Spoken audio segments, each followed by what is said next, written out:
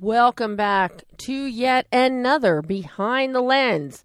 I can't believe it's February already. January flew by, and now we're in February. For those of you that don't know, our first-time listeners and our returning listeners, welcome, welcome. I'm Debbie Elias, film critic, creator, and host of Behind the Lens, where we go behind the lens and below the line with looking at television, film, books, on occasion stage, and talk to the artisans who make and create what you love seeing and hearing in entertainment today. I am thrilled, very excited with today's guests after seeing their films.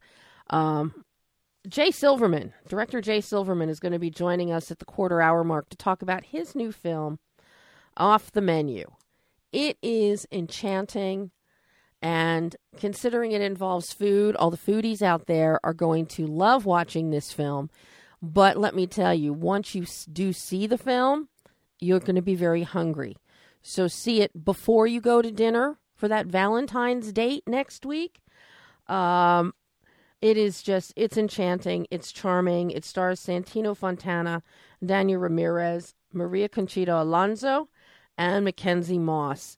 And it is set in the beautiful American Southwest. And I'm excited to talk to Jay. It's going to be the first time that I'm having the chance to speak with a director to talk about shooting food. So I think it's going to be fun talking to him. And of course, at the half-hour mark, we have first-time feature writer-director Ethan Warren joining us to talk about his film West of Hers. West of Her. The best way to describe West of Her is Malick-esque. It is very, very reminiscent with touchstones to the works of Terrence Malick. So I'm excited to talk to Ethan to find out his process for creating this particular film.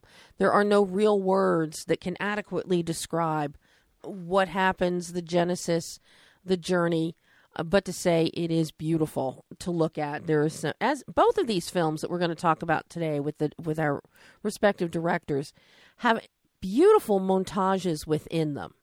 Montages are always, I find, they can help or hinder, and it depends how well they are done, how thoughtfully they are done, where they are edited into the film, and the purpose therein. Both of these films have exceptional montages with appropriate scoring underneath them. So we're going to talk about, hopefully we're going to get to talk about that with Jay and Ethan later in the show. But I want to start off the show with a film everybody's already talking about. It doesn't come out until February the 16th, Black Panther. I have seen it. Reviews are embargoed until tomorrow. My review will be out online tomorrow. It won't be out in print until sometime next week at various outlets, but it will be online some point tomorrow. But I have to tell you, it is mind-boggling. It is beautiful. I can't wait to see these characters integrated into the rest of the Marvel Cinematic Universe, and particularly into Avengers Infinity War. Outstanding film. It's exhilarating, action-packed, edge-of-your-seat excitement, and it's entertaining, almost to a fault. But I have to say, the production values, the artisans and craftsmen, your production designer, your costumer, and of course, our Oscar-nominated cinematographer Rachel Morrison, who makes the tentpole leap with this film, are all exemplary. And I was fortunate enough, I spoke with the production designer, Hannah Beachler, the other day. Hannah has done an amazing job. And like cinematographer Rachel Morrison, who unfortunately I wasn't able to speak to because she's battling the flu, but hopefully I'll be talking to her again in the coming week or so, specifically about Black Panther. Hannah has worked with Ryan Coogler, who directs and is one of the co-writers of Panther. She's worked with him on Creed, Fruitvale Station. She also was production designer on last year's Best Picture winner, Moonlight, and Don Cheadle's incredible Miles Ahead. Each film is different as the next, but all have a commonality, a common thread of intimacy. Very personal, very intimate. So you might wonder, how does a production designer with that kind of background experience jump into the Marvel Cinematic Universe with a film like Black Panther?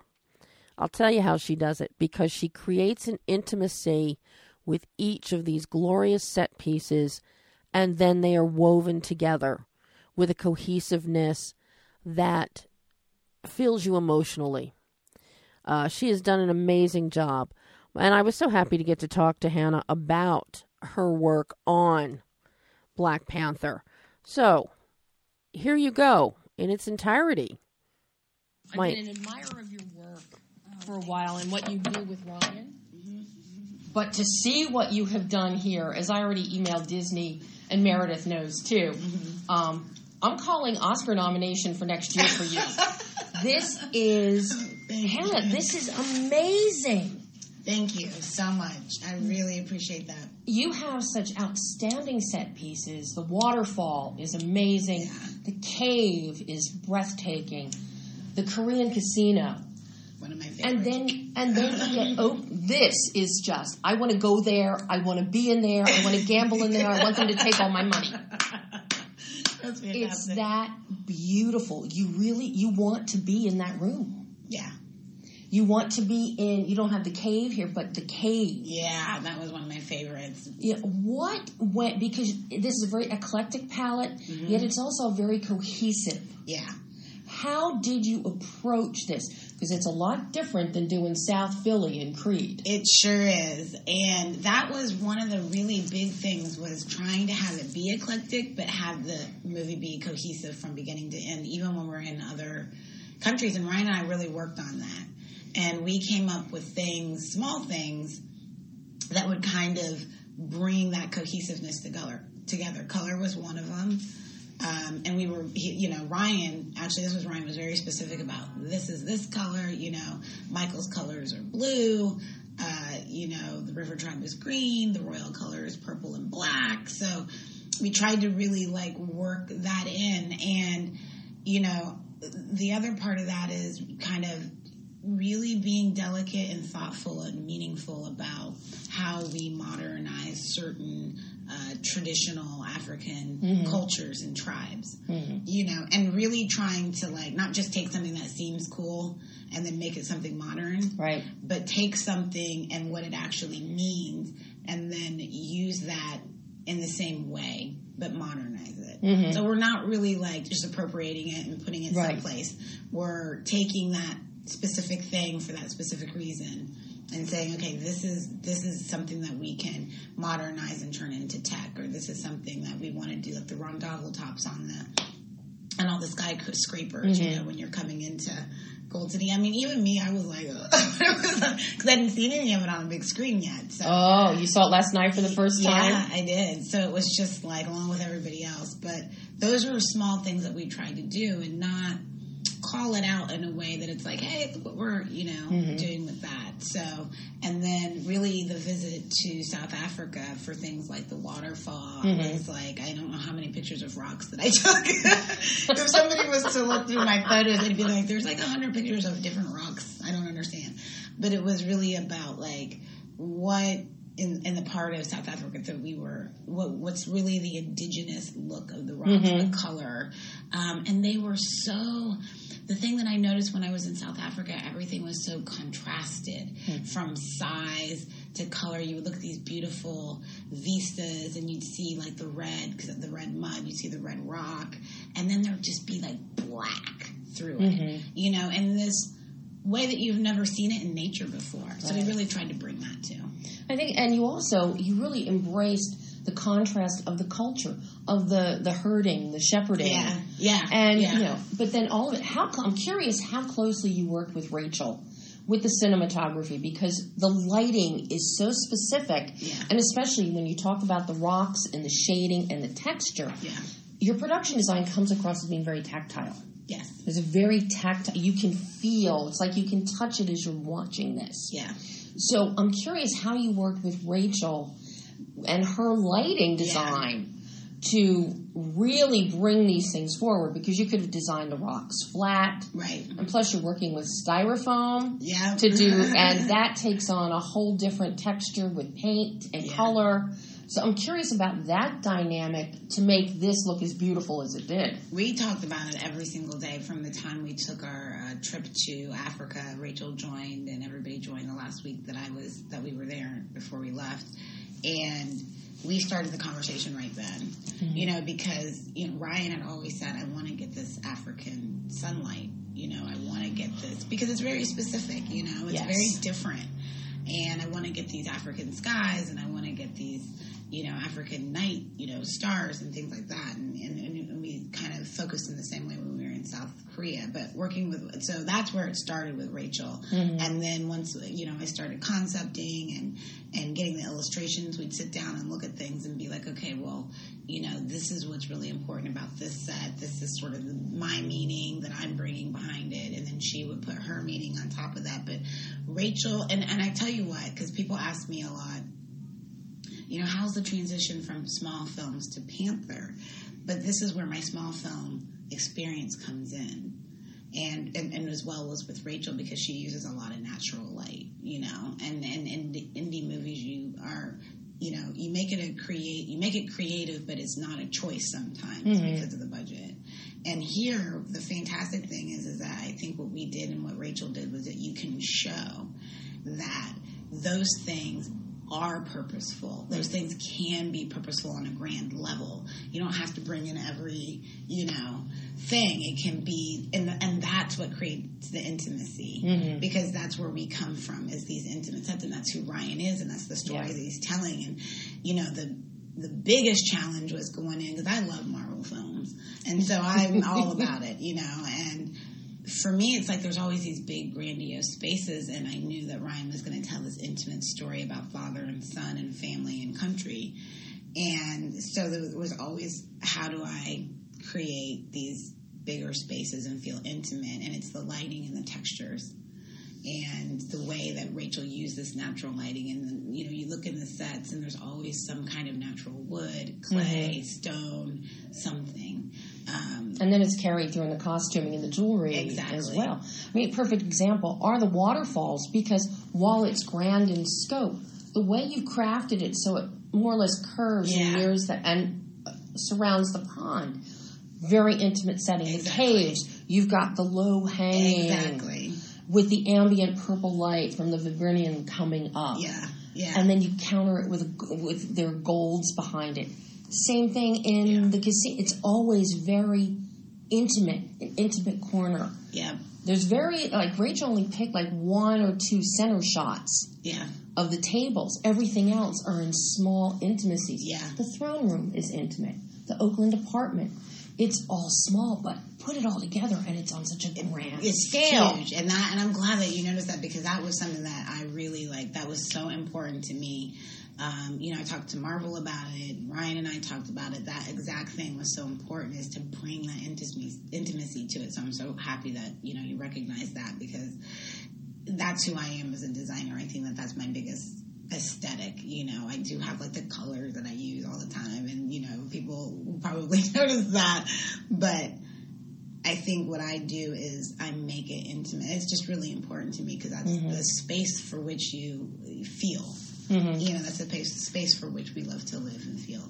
So that's who Ryan is, So that's, and this is overall his story, his vision, and it's always, I always tell Ryan, I'm always like, this is about you, this is you. You are that man. You are having that struggle. So it's like knowing him and what he means to me. I need to bring that and I bring it with every one of the movies I work with him on because it's that important. I'm curious because you mentioned color, and color is so important here. Yeah. And it's something, because of the grand scale of the story, this is where I was like so disappointed, because we see the color of these specific tribes and their costume and their innate setting, but we don't get to learn about them. So it's like, okay, I want Black Panther 2, I want Black Panther 3, and I want to learn more about these tribes. Because there's Wakanda is big. Vast and it's big, and we really research and develop all of the tribes.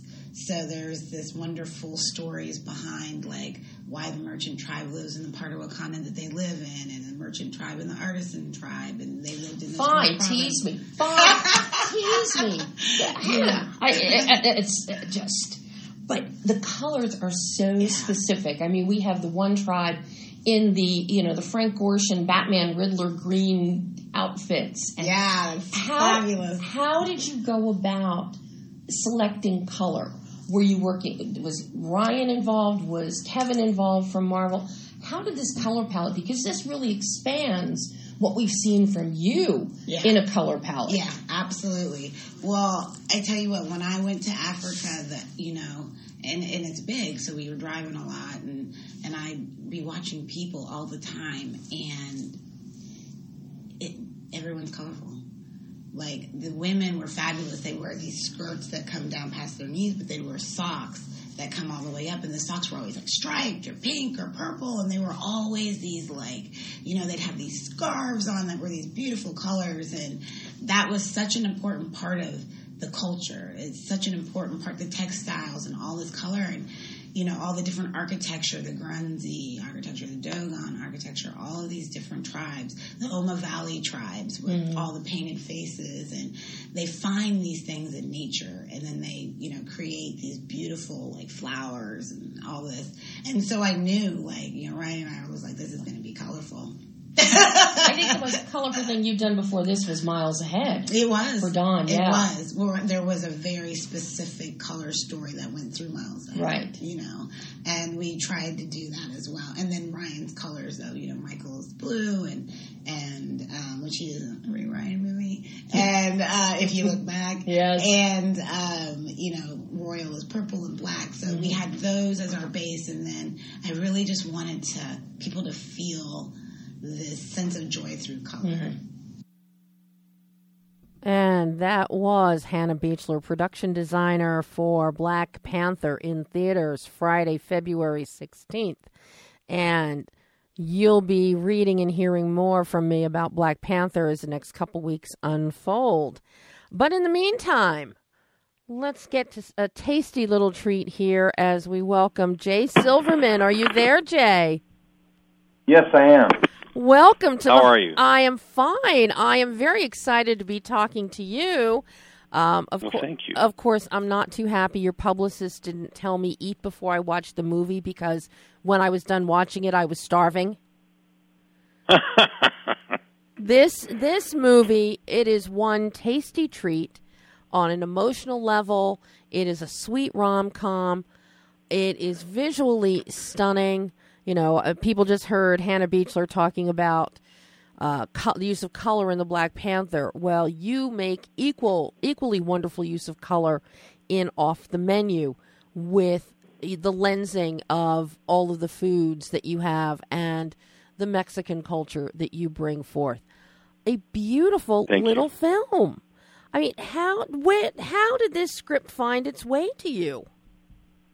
It's actually a sweet story, because the screenwriter who had done many scripts but had never had a film made actually was at a film, I forget what you call it, but one of those fests that they sell scripts to directors and producers and production companies, and we got pitched the script and fell in love with it.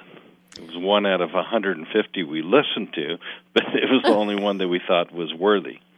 Well, and when you hear the pitch for a script like Off the Menu, for you as a director, what starts happening? Do you start immediately envisioning how you can bring this to light visually, emotional tones and textures? What is the process for you when you pick up a script like off the menu? Well, Bethany Serona, who's one of my producers, was actually the one who found the script, and what typically manifests itself specifically for me, since I'm not only the director but the executive producer, is it has to be something that's producible for an independent movie. And right. That's a big question mark that you got to overcome, because you fall in love with something you can never afford to make isn't going to help anybody. Right. Yeah. So we saw the story. We thought it was a great story with a significantly strong female lead that just happens to be a minority. And I mean that just happens to be, because I never set out to make a film about minorities. I set out to make a film about food. And I thought it was pretty cool that it turns out that not only is Danya, the actress who plays Javier in the movie, a strong character, which was written that way by Jen Goldman, but also, a character that could carry a film, along with Santino Fontana, who was from Crazy Ex-Girlfriend, and he also was on Frozen. So these two characters and these two actors, really helped take the script to another level, and it was really great. Very fulfilling for me as a director, because I can't, I'm sure you feel the same way when you say a romantic comedy. They're far and few between these days. They really are, and what some people will now call a romantic comedy is anything but that. I find that so many of them are so far at a comedy end that the romance isn't there, and if it's there, it's very forced, and it's not organic.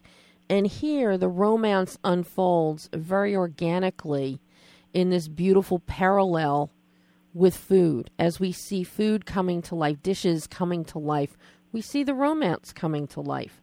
And I think you executed that so exquisitely and with a very light hand. And I have to give kudos to your DP, Matt Edwards, for the lighting. Yeah, I have to say this. Number one, you can imagine, just from the standpoint of a filmmaker that was a photographer for a better part of 35 years, I had to choose a DP that could take the lead, because I wanted to focus on the performance. And he understood right away from the get-go that the photography between what's depicted in the movie as being Irvine, California, and New Mexico, there had to be an incredible amount of contrast. And I love golden themes, and this film really, really features what I would describe as, some of the best parts of New Mexico. Oh, I mean, it's exquisite. And the way you establish right away for the audience, we have the golden hues and the color and the streaming sunlight through windows in New Mexico, in Javiera's home with her daughter Sophia. And then you cut to Irvine with Santino's character of Joel in his condo, which is gray and stainless and has no life to it at all. So we get that great contrast immediately. You don't need exposition. We know immediately what the core is of each of these dynamics that we're going to be seeing. And then you slowly, as the two worlds merge through these two people, the frame widens out. The colors, we see the character of Joel, color starts embracing him. The lighting around him changes. It is as tasty visually as it is emotionally. Well, that makes me feel really great, because that was our goal. Oh, well, something that I'm very excited to ask you about, Jay. I've never gotten to talk to a director about food styling and lensing food, because every plate of food here is absolutely magnificent and mouthwatering. How do you approach that? I'll tell you something interesting, and I say this to you with an inordinate amount of pride. number one, this is my third movie, so for me, it was not a big deal to contemplate using my newly crowned daughter, who just graduated from Johnson Wales Culinary School, to do the food. I had enough experience in the last 35 years to know if she's going to be able to cut the menu. If she doesn't perform, we say thanks anyways. But my daughter Clara Silverman did all the food in the movie, and it was a very, very fragile deal because as her father, the last thing I wanted to do was, make it appear that I was doing my daughter a big favor. I really knew she could cut it, and she did a magnificent job. And of course, she's getting as good a reviews as I am. So who could complain? I mean, the plating of the foods, just the way the use of color with the peppers. I was telling my sound engineer, Pam, before the show today, I said, I'm looking at this, and you've got the vibrant green of the habanero peppers, and you've got the perfect little round slices of jalapeno sitting atop this bright yellow, beautiful fried egg. And everything looks almost too pretty to eat, but it makes you damn hungry. I mean, Yeah. Who got to eat all the food? Well, I know that your listeners or your the people that follow your show are going to laugh, but I'm allergic to green peppers, and I never sampled one thing, but everybody else loved it, and you could just imagine from my standpoint, because it's funny because the screenwriter wrote the dish in a hypothetical form, and my daughter had to implement it, and she said there's no yellow garnish that we can do here, and excluding corn. So I said, well, use corn, Mm-hmm. And it actually came out pretty special. I mean, each dish, and the fact that they're all edible. These aren't just fake things thrown together. People are actually eating this food on screen. Yeah, it's pretty exciting. I'll share with you one thing. We all know the movie Field of Dreams with Kevin Costner. So I landed in Taos, New Mexico to scout locations, and in my quest, the one that left me sleepless at night was trying to find the chili field, which you've now seen the movie, so you know how special the chili field is. It's beautiful. And it turns out, and I'm reiterating the fact that this is an independent movie, so we don't have a budget like Kevin Costner did. But we were lucky enough to have a coordination meeting at this farm-to-table restaurant in Taos, and coincidentally, the owner of the restaurant introduced herself, and she says, "Come take a walk with me. Maybe you'll like my organic garden." And it turns out that she ended up plowing another acre for us, connected to her organic garden, and that we ended up growing our own chilies. Oh my gosh! It wasn't until the film was over that she told me, just for the record, no one grows chilies in Taos because it's too cold. She goes, we just lucked out in unseasonably dry and warm weather. Well, well, thanks for telling me that now. Hey, well, obviously it was meant to be. But, I guess so. You have a wonderful, an incredible element. You have two special, incredible elements in this film. In addition to Santino and Dania and your daughter's wonderful work, you've got Maria Conchita Alonso, who is always great to see. And, of course, Mackenzie Moss. Oh, my God. Where did you find Mackenzie? This is a great question because, I can tell you, and I'm not boasting, I'm just referencing the fact that I've been in the business for 35 years doing commercials as a director. Mm-hmm. And the last thing a director has is the power to pick a young actress, because typically the ad agencies choose the perfect visual person, and the directors get stuck with trying to get a performance out of these people.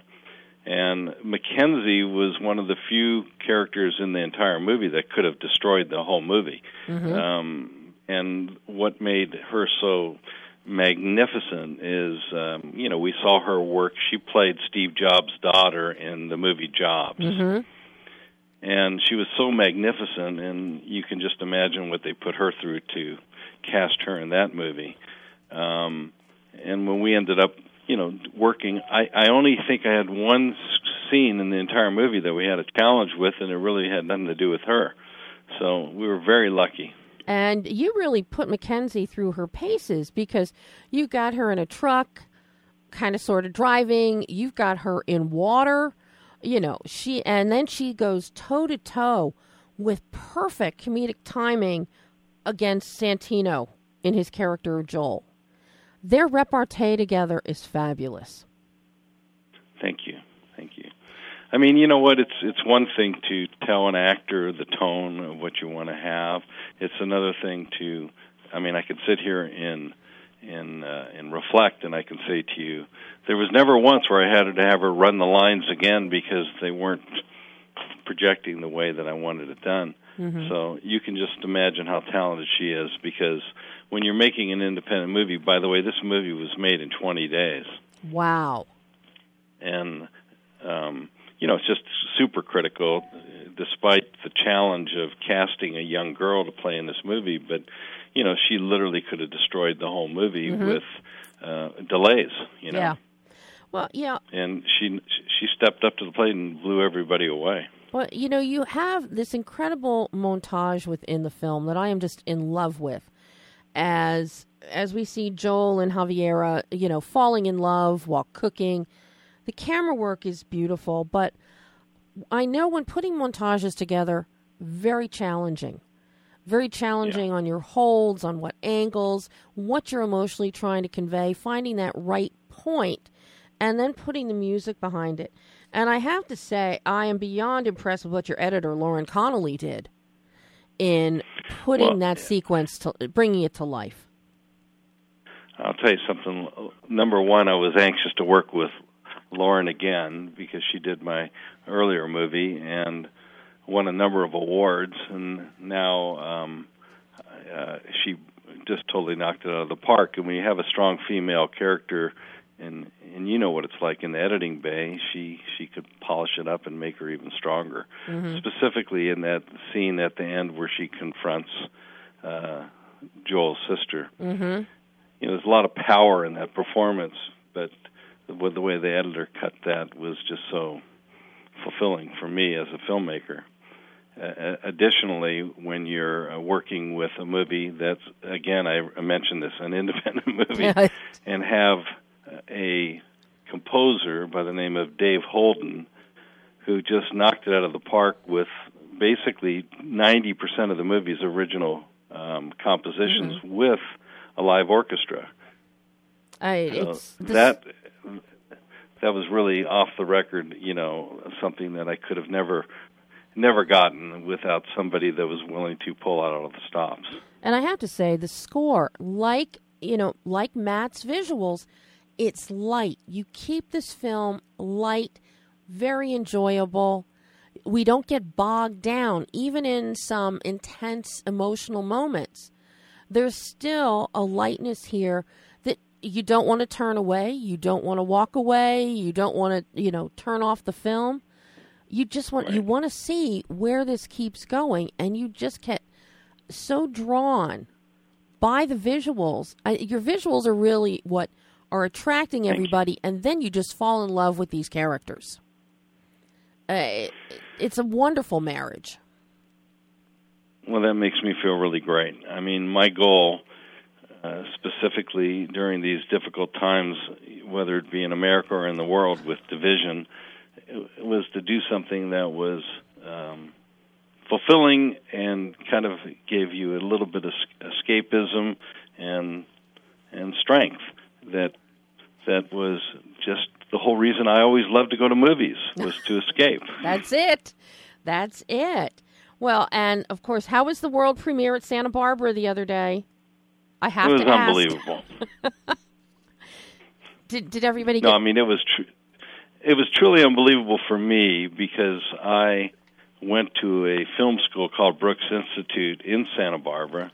Oh. So to have a world premiere of my movie at the Santa Barbara Film Festival, which is a pretty prestigious film festival, was a big deal for us. Well, it is indeed. And of course, it's kind of funny. I have to share this with you. We playing at the Granada Theater, which is a kind of a legit theater there, is Loggins and Messina, and the rock group Loggins and Messina, and they were playing there the day that I started school 40 years ago. So oh my! They were having a reunion. I thought that was pretty funny. Oh my! It's destined, Jay. It's destined. But something else is destined is come tomorrow. Everybody can see Off the Menu when it's available on DVD and VOD. That's correct. Yeah. Do you know which VOD That's very platforms? exciting for us. Oh, it has to be. It has to be. Do you know what VOD platforms? Is it all of them or just a few select? No, it's all of them. I mean, the ones that from what I'm told, it's going to be on Amazon. It's going to be on iTunes. Most cable operators will have it on demand, and you can buy it on Amazon as a DVD as well. Well, I know I have to buy it because I have to have it, just because I have to have it. How sweet! and I just want to. You're good at your job. You know how to make us filmmakers feel like a part of this community, huh? Well, I hate to tell you this, but I've been doing this for 30 years. I did production. I still do production now and then. But your publicist will tell you, if I thought your film stunk, I would tell you. I'm lucky. I make no bones about it. But everybody can learn more about Off the Menu from the website of offthemenuthemovie.com. And then you're on all the social media platforms, so they can follow with the release. You've got a showing next week in Santa Fe as well. No, this week. This week, the 8th, yeah. Yeah, Wednesday night we're opening in the Santa Fe, which is a big deal for me because the movie was shot in New Mexico. Yeah. Oh, God. Well, Jay, unfortunately, we're out of time because I have to speak to another first-time indie filmmaker. Okay. But this has been a real joy. I hope you'll come back on the show again. I would be honored, and I thank you so much for your enthusiasm towards our movie. And it's, in the independent film field, as I'm sure you know more than anybody, requires these types of things to get people to watch. Otherwise, their films never get noticed. That's just it. And this is one that, when you're looking at the movie menu, people, Off the Menu is the one that you want to pick. So you're the best. Jay, thank you so much. And I look forward to talking to you again soon. You're very welcome. Thank you for your time. I appreciate it. Thanks, Jay. Bye-bye. Bye-bye. Bye. And that was Jay Silverman, director of Off the Menu. And now we have the very wonderful Ethan Warren joining us. Hello, Ethan. Hello. That's quite a compliment. I'm not sure I should accept that so easily. Okay, well, thank you so much for having me on. It's the very terrible Ethan Warren. What can I say? Perfect. Does that make you feel better? Yeah.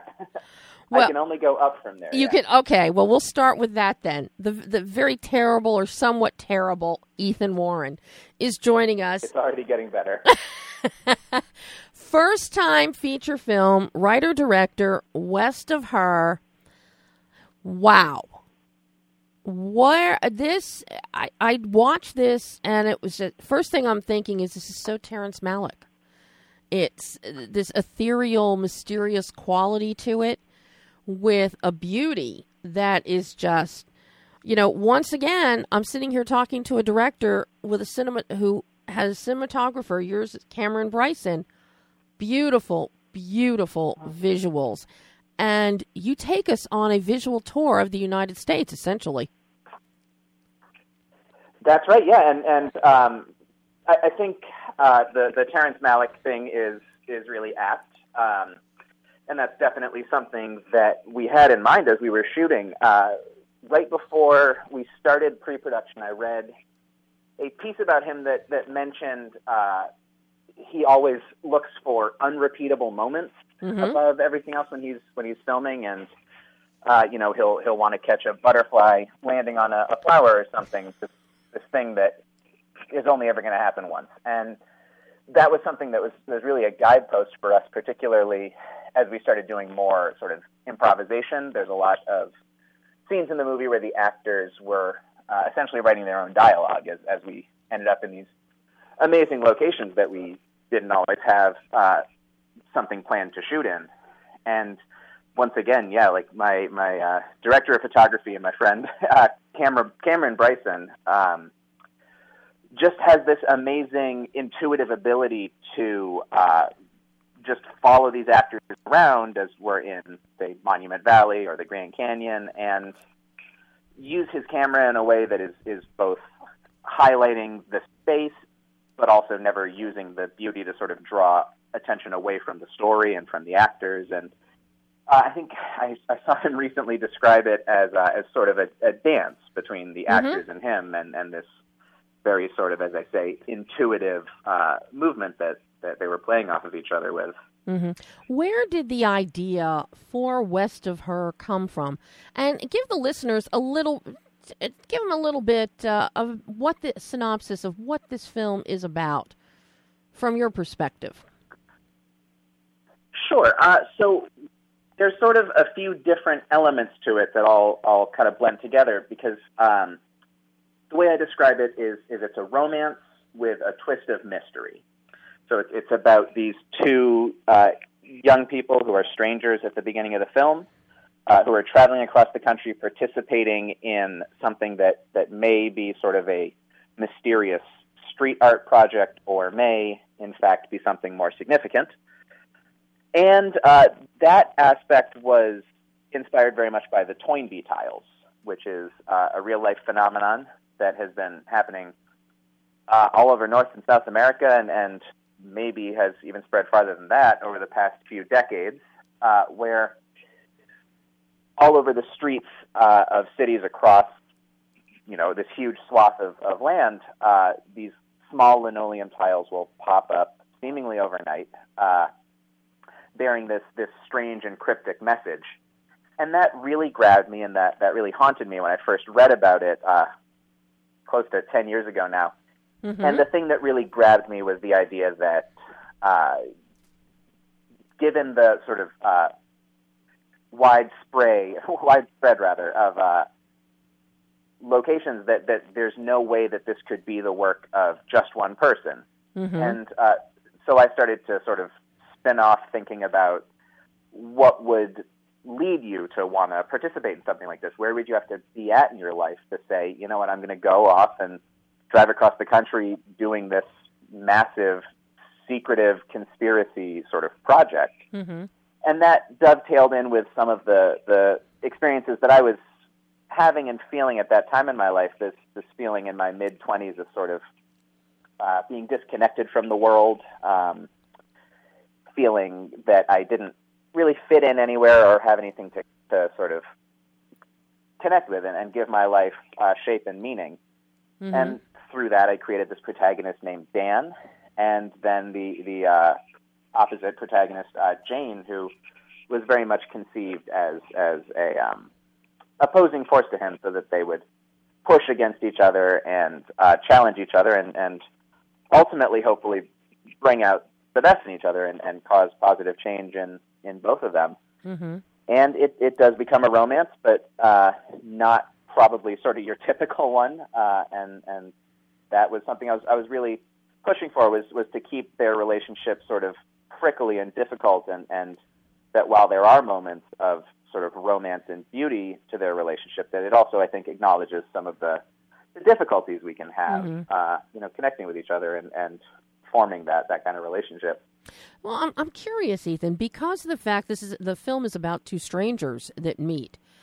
In order to keep that concept and to more or less have your actors, Ryan and Kelsey, becoming friends as you're going on this journey, so it can convey through in their performances, did you have any rehearsal time? How fluid was the script structure?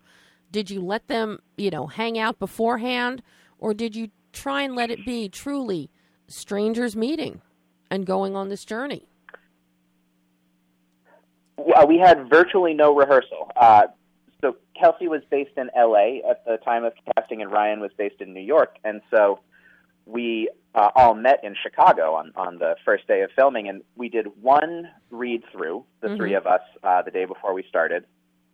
And then after that, the film is virtually shot in sequence and in real time, because the shape of their road trip is the same as the shape of filming it. And so the script initially I felt was something I really wanted to stick very close to.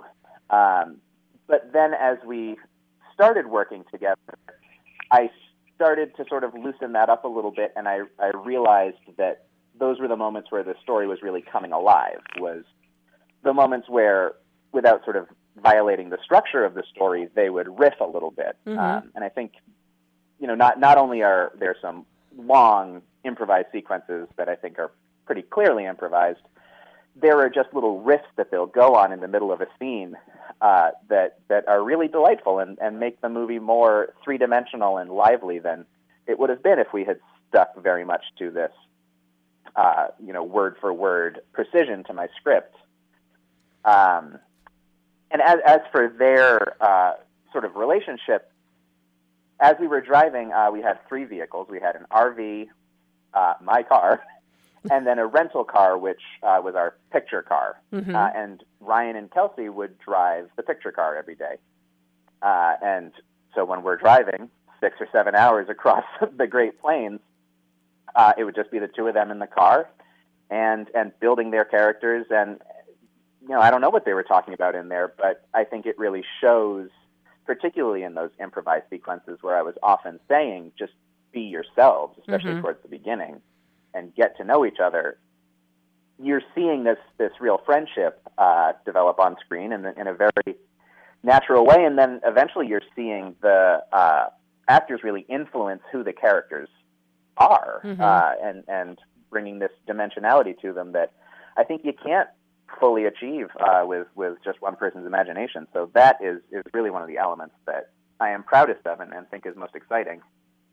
Well, something else that's exciting are all of the locations, the beauty of the United States that you show us. You take us, from the Midwest Plains, we're in the Rockies, we're in the desert. You're all over. How did you go about mapping out this trip and deciding the locations that you would use to shoot? Because you have some truly, money shots in this film, some sunset shots that are just, the one next to the church is with the purple and blue sky and pink sky is just exquisite. Just so many beauteous images of the landscape that is America. So I'm curious how you picked your locations and how you went about routing this journey. Well, the journey is based very specifically on a real trip that my wife and I had taken back when she was my girlfriend in 2010. And so then when I was conceiving this story, it just seemed easiest to stick to the real locations that I had visited, because you can envision it in your mind's eye, and the distance between things, and if you leave this place in the morning, you're going to be this place at sunset. And I think really the sense of personality to the locations ended up influencing the story. So when I realized that 3/4 of the way through they were going to be in the desert for a week, that sort of starts to influence the emotional temperature of the story. And when you're hot and sweaty out in the desert, you're feeling in a very different emotional headspace than when you're in these, lush, cool, Rocky Mountains. And so it was a real sort of push and pull between the story and the actual route in a way that I'm realizing more and more. The locations serve almost as a secondary plot generator in a lot of ways. And there are some moments that were just happy accidents. Like my wife and I did not visit the Recreation Civil War era village that we shot. The sequence that you mentioned, there's that shot next to the church that became our poster. That's just a location in South Dakota called 1880 Town, where they also filmed portions of Dances with Wolves, that we stumbled upon as we were driving one evening, and we stopped for a bathroom break, which you got to do a lot when you're hauling a group of people across 6 hours of driving every day. And we stopped in at this rest area, and out back there was this tourist attraction that was closing for the night, and we said, would you stay open for another hour so we could just play around in there? And they said, absolutely. And those were those happy accidents that I think a travelogue really allows for, that a lot of other indies don't have the opportunity to find, and I think really make the whole thing pretty exciting.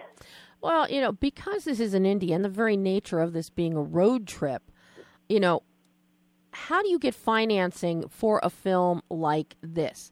This is not a quote-unquote more traditional film where you can go and show people and say, okay, this is what we've got, this is what we're going to do, this is exactly where we're going to shoot. How do you get financing for a film like this?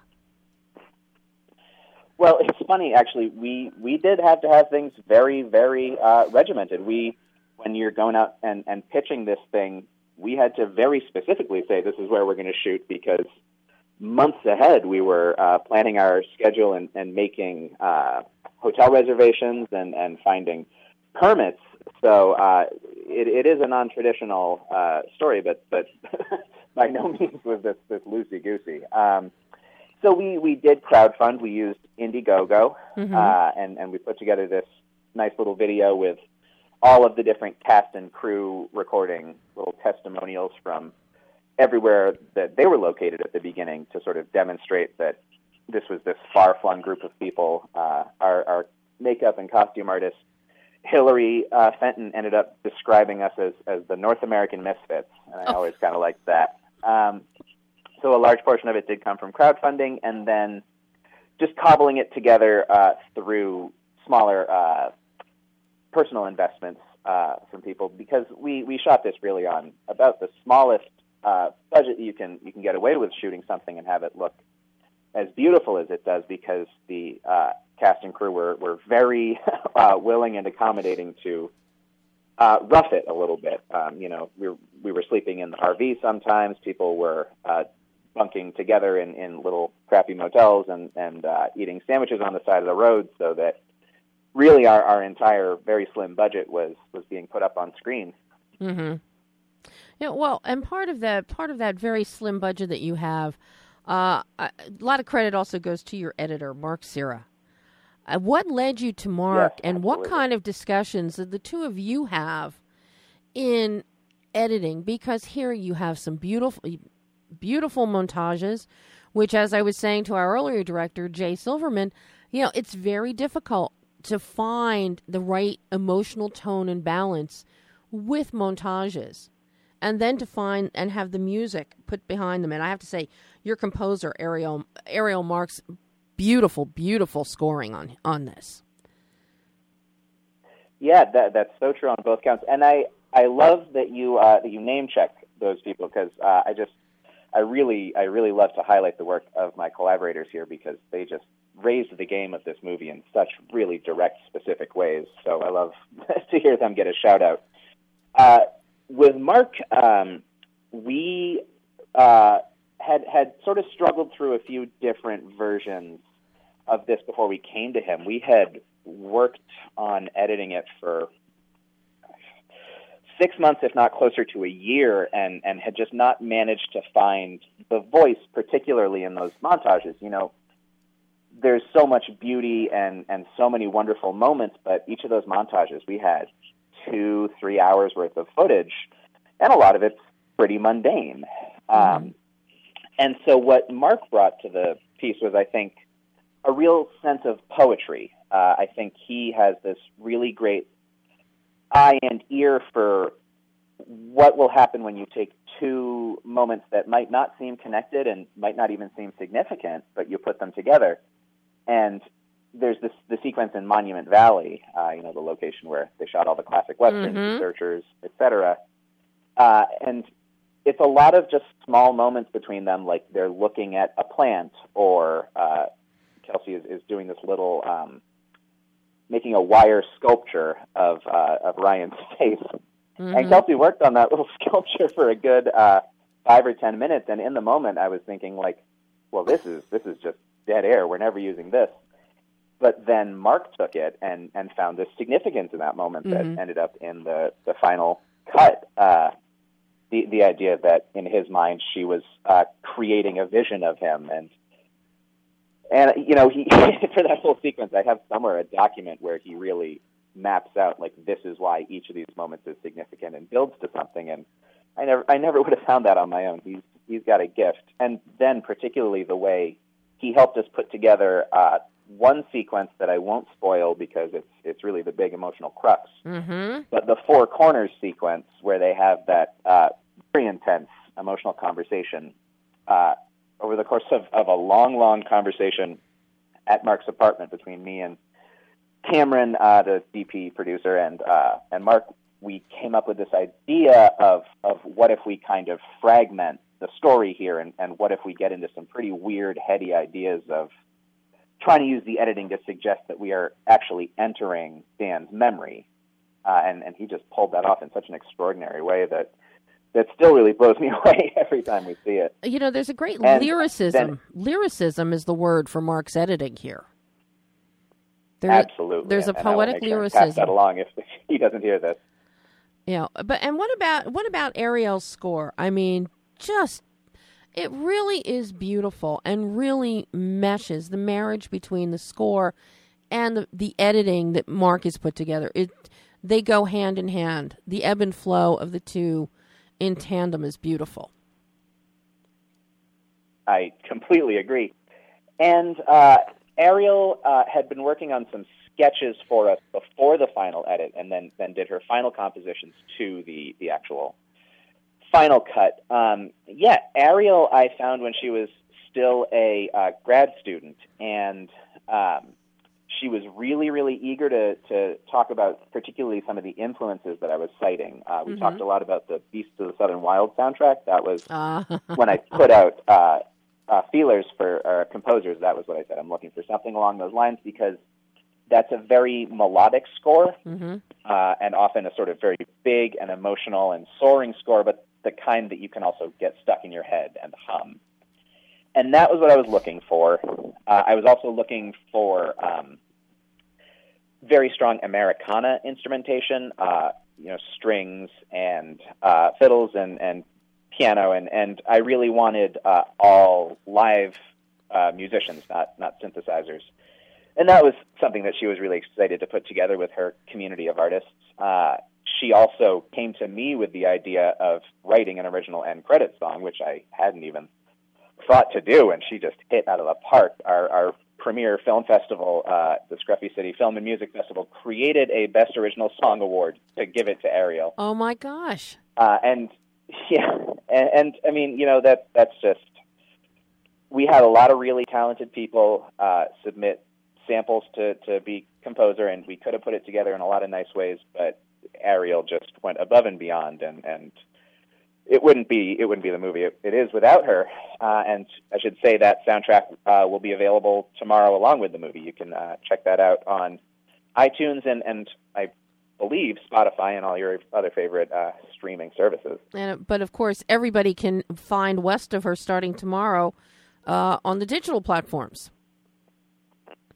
That is right, yeah. So we are still up for pre-order on iTunes until tomorrow, and then it goes live on pretty much whatever streaming service you prefer. It's going to be on some services I had actually never even heard of, but our distributor, Gravitas Ventures. Yeah, but isn't that fun? And it's really fun.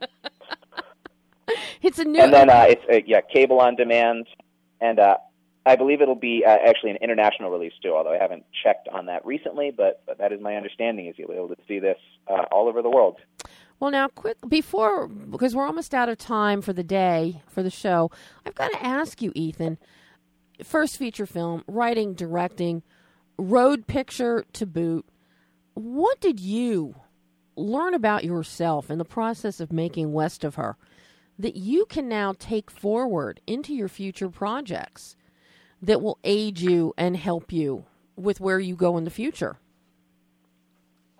The answer is collaboration. plain and simple. I was focusing more on writing before I jumped into directing this, and I realized that so much of the sort of disconnect I was feeling from the world came from loneliness and from wanting to collaborate with other people. And making this movie brought me out of myself. It got me out of my apartment in a pretty dramatic way, and I formed relationships that have continued on for years, even as the movie has stopped being in production. And I've realized that's what brings me joy, is coming together with other artists. And I've started doing more theater work since then, and it's really been that's what I've learned is that I derive my joy and my fulfillment from putting my head together with other people, and that sort of let's put on a show feel that you just can't get by yourself. So that's been pretty wonderful. Well, Ethan, thank you so much for joining me on Behind the Lens today. This has been a real treat. I hope you will come back on the show again. Anytime. This was a lot of fun. Well, and it's going to be a lot of fun for people starting tomorrow when they can actually stream West of Her and get the soundtrack. I'm so thrilled the soundtrack's going to be available because the scoring is absolutely beautiful on this one. Oh, yeah. I think you can't see the movie and not want to hear some of those songs again. That's just it. Ethan, thank you so much. Thank you. And I'll talk to you again soon, I hope. I hope so, too. Have a good day. Bye-bye, Ethan. And that was Ethan Warren, writer-director of West of Her, available tomorrow. So, great directors today. Some wonderful films, both available. Next week, Kevin Good in studio, Jenna St. John in studio. And we will have directors Derek Greer and Ron King talking about an incredible documentary, The Millionaires Unit. So, until next week, I'm Debbie Elias. This is Behind the Lens.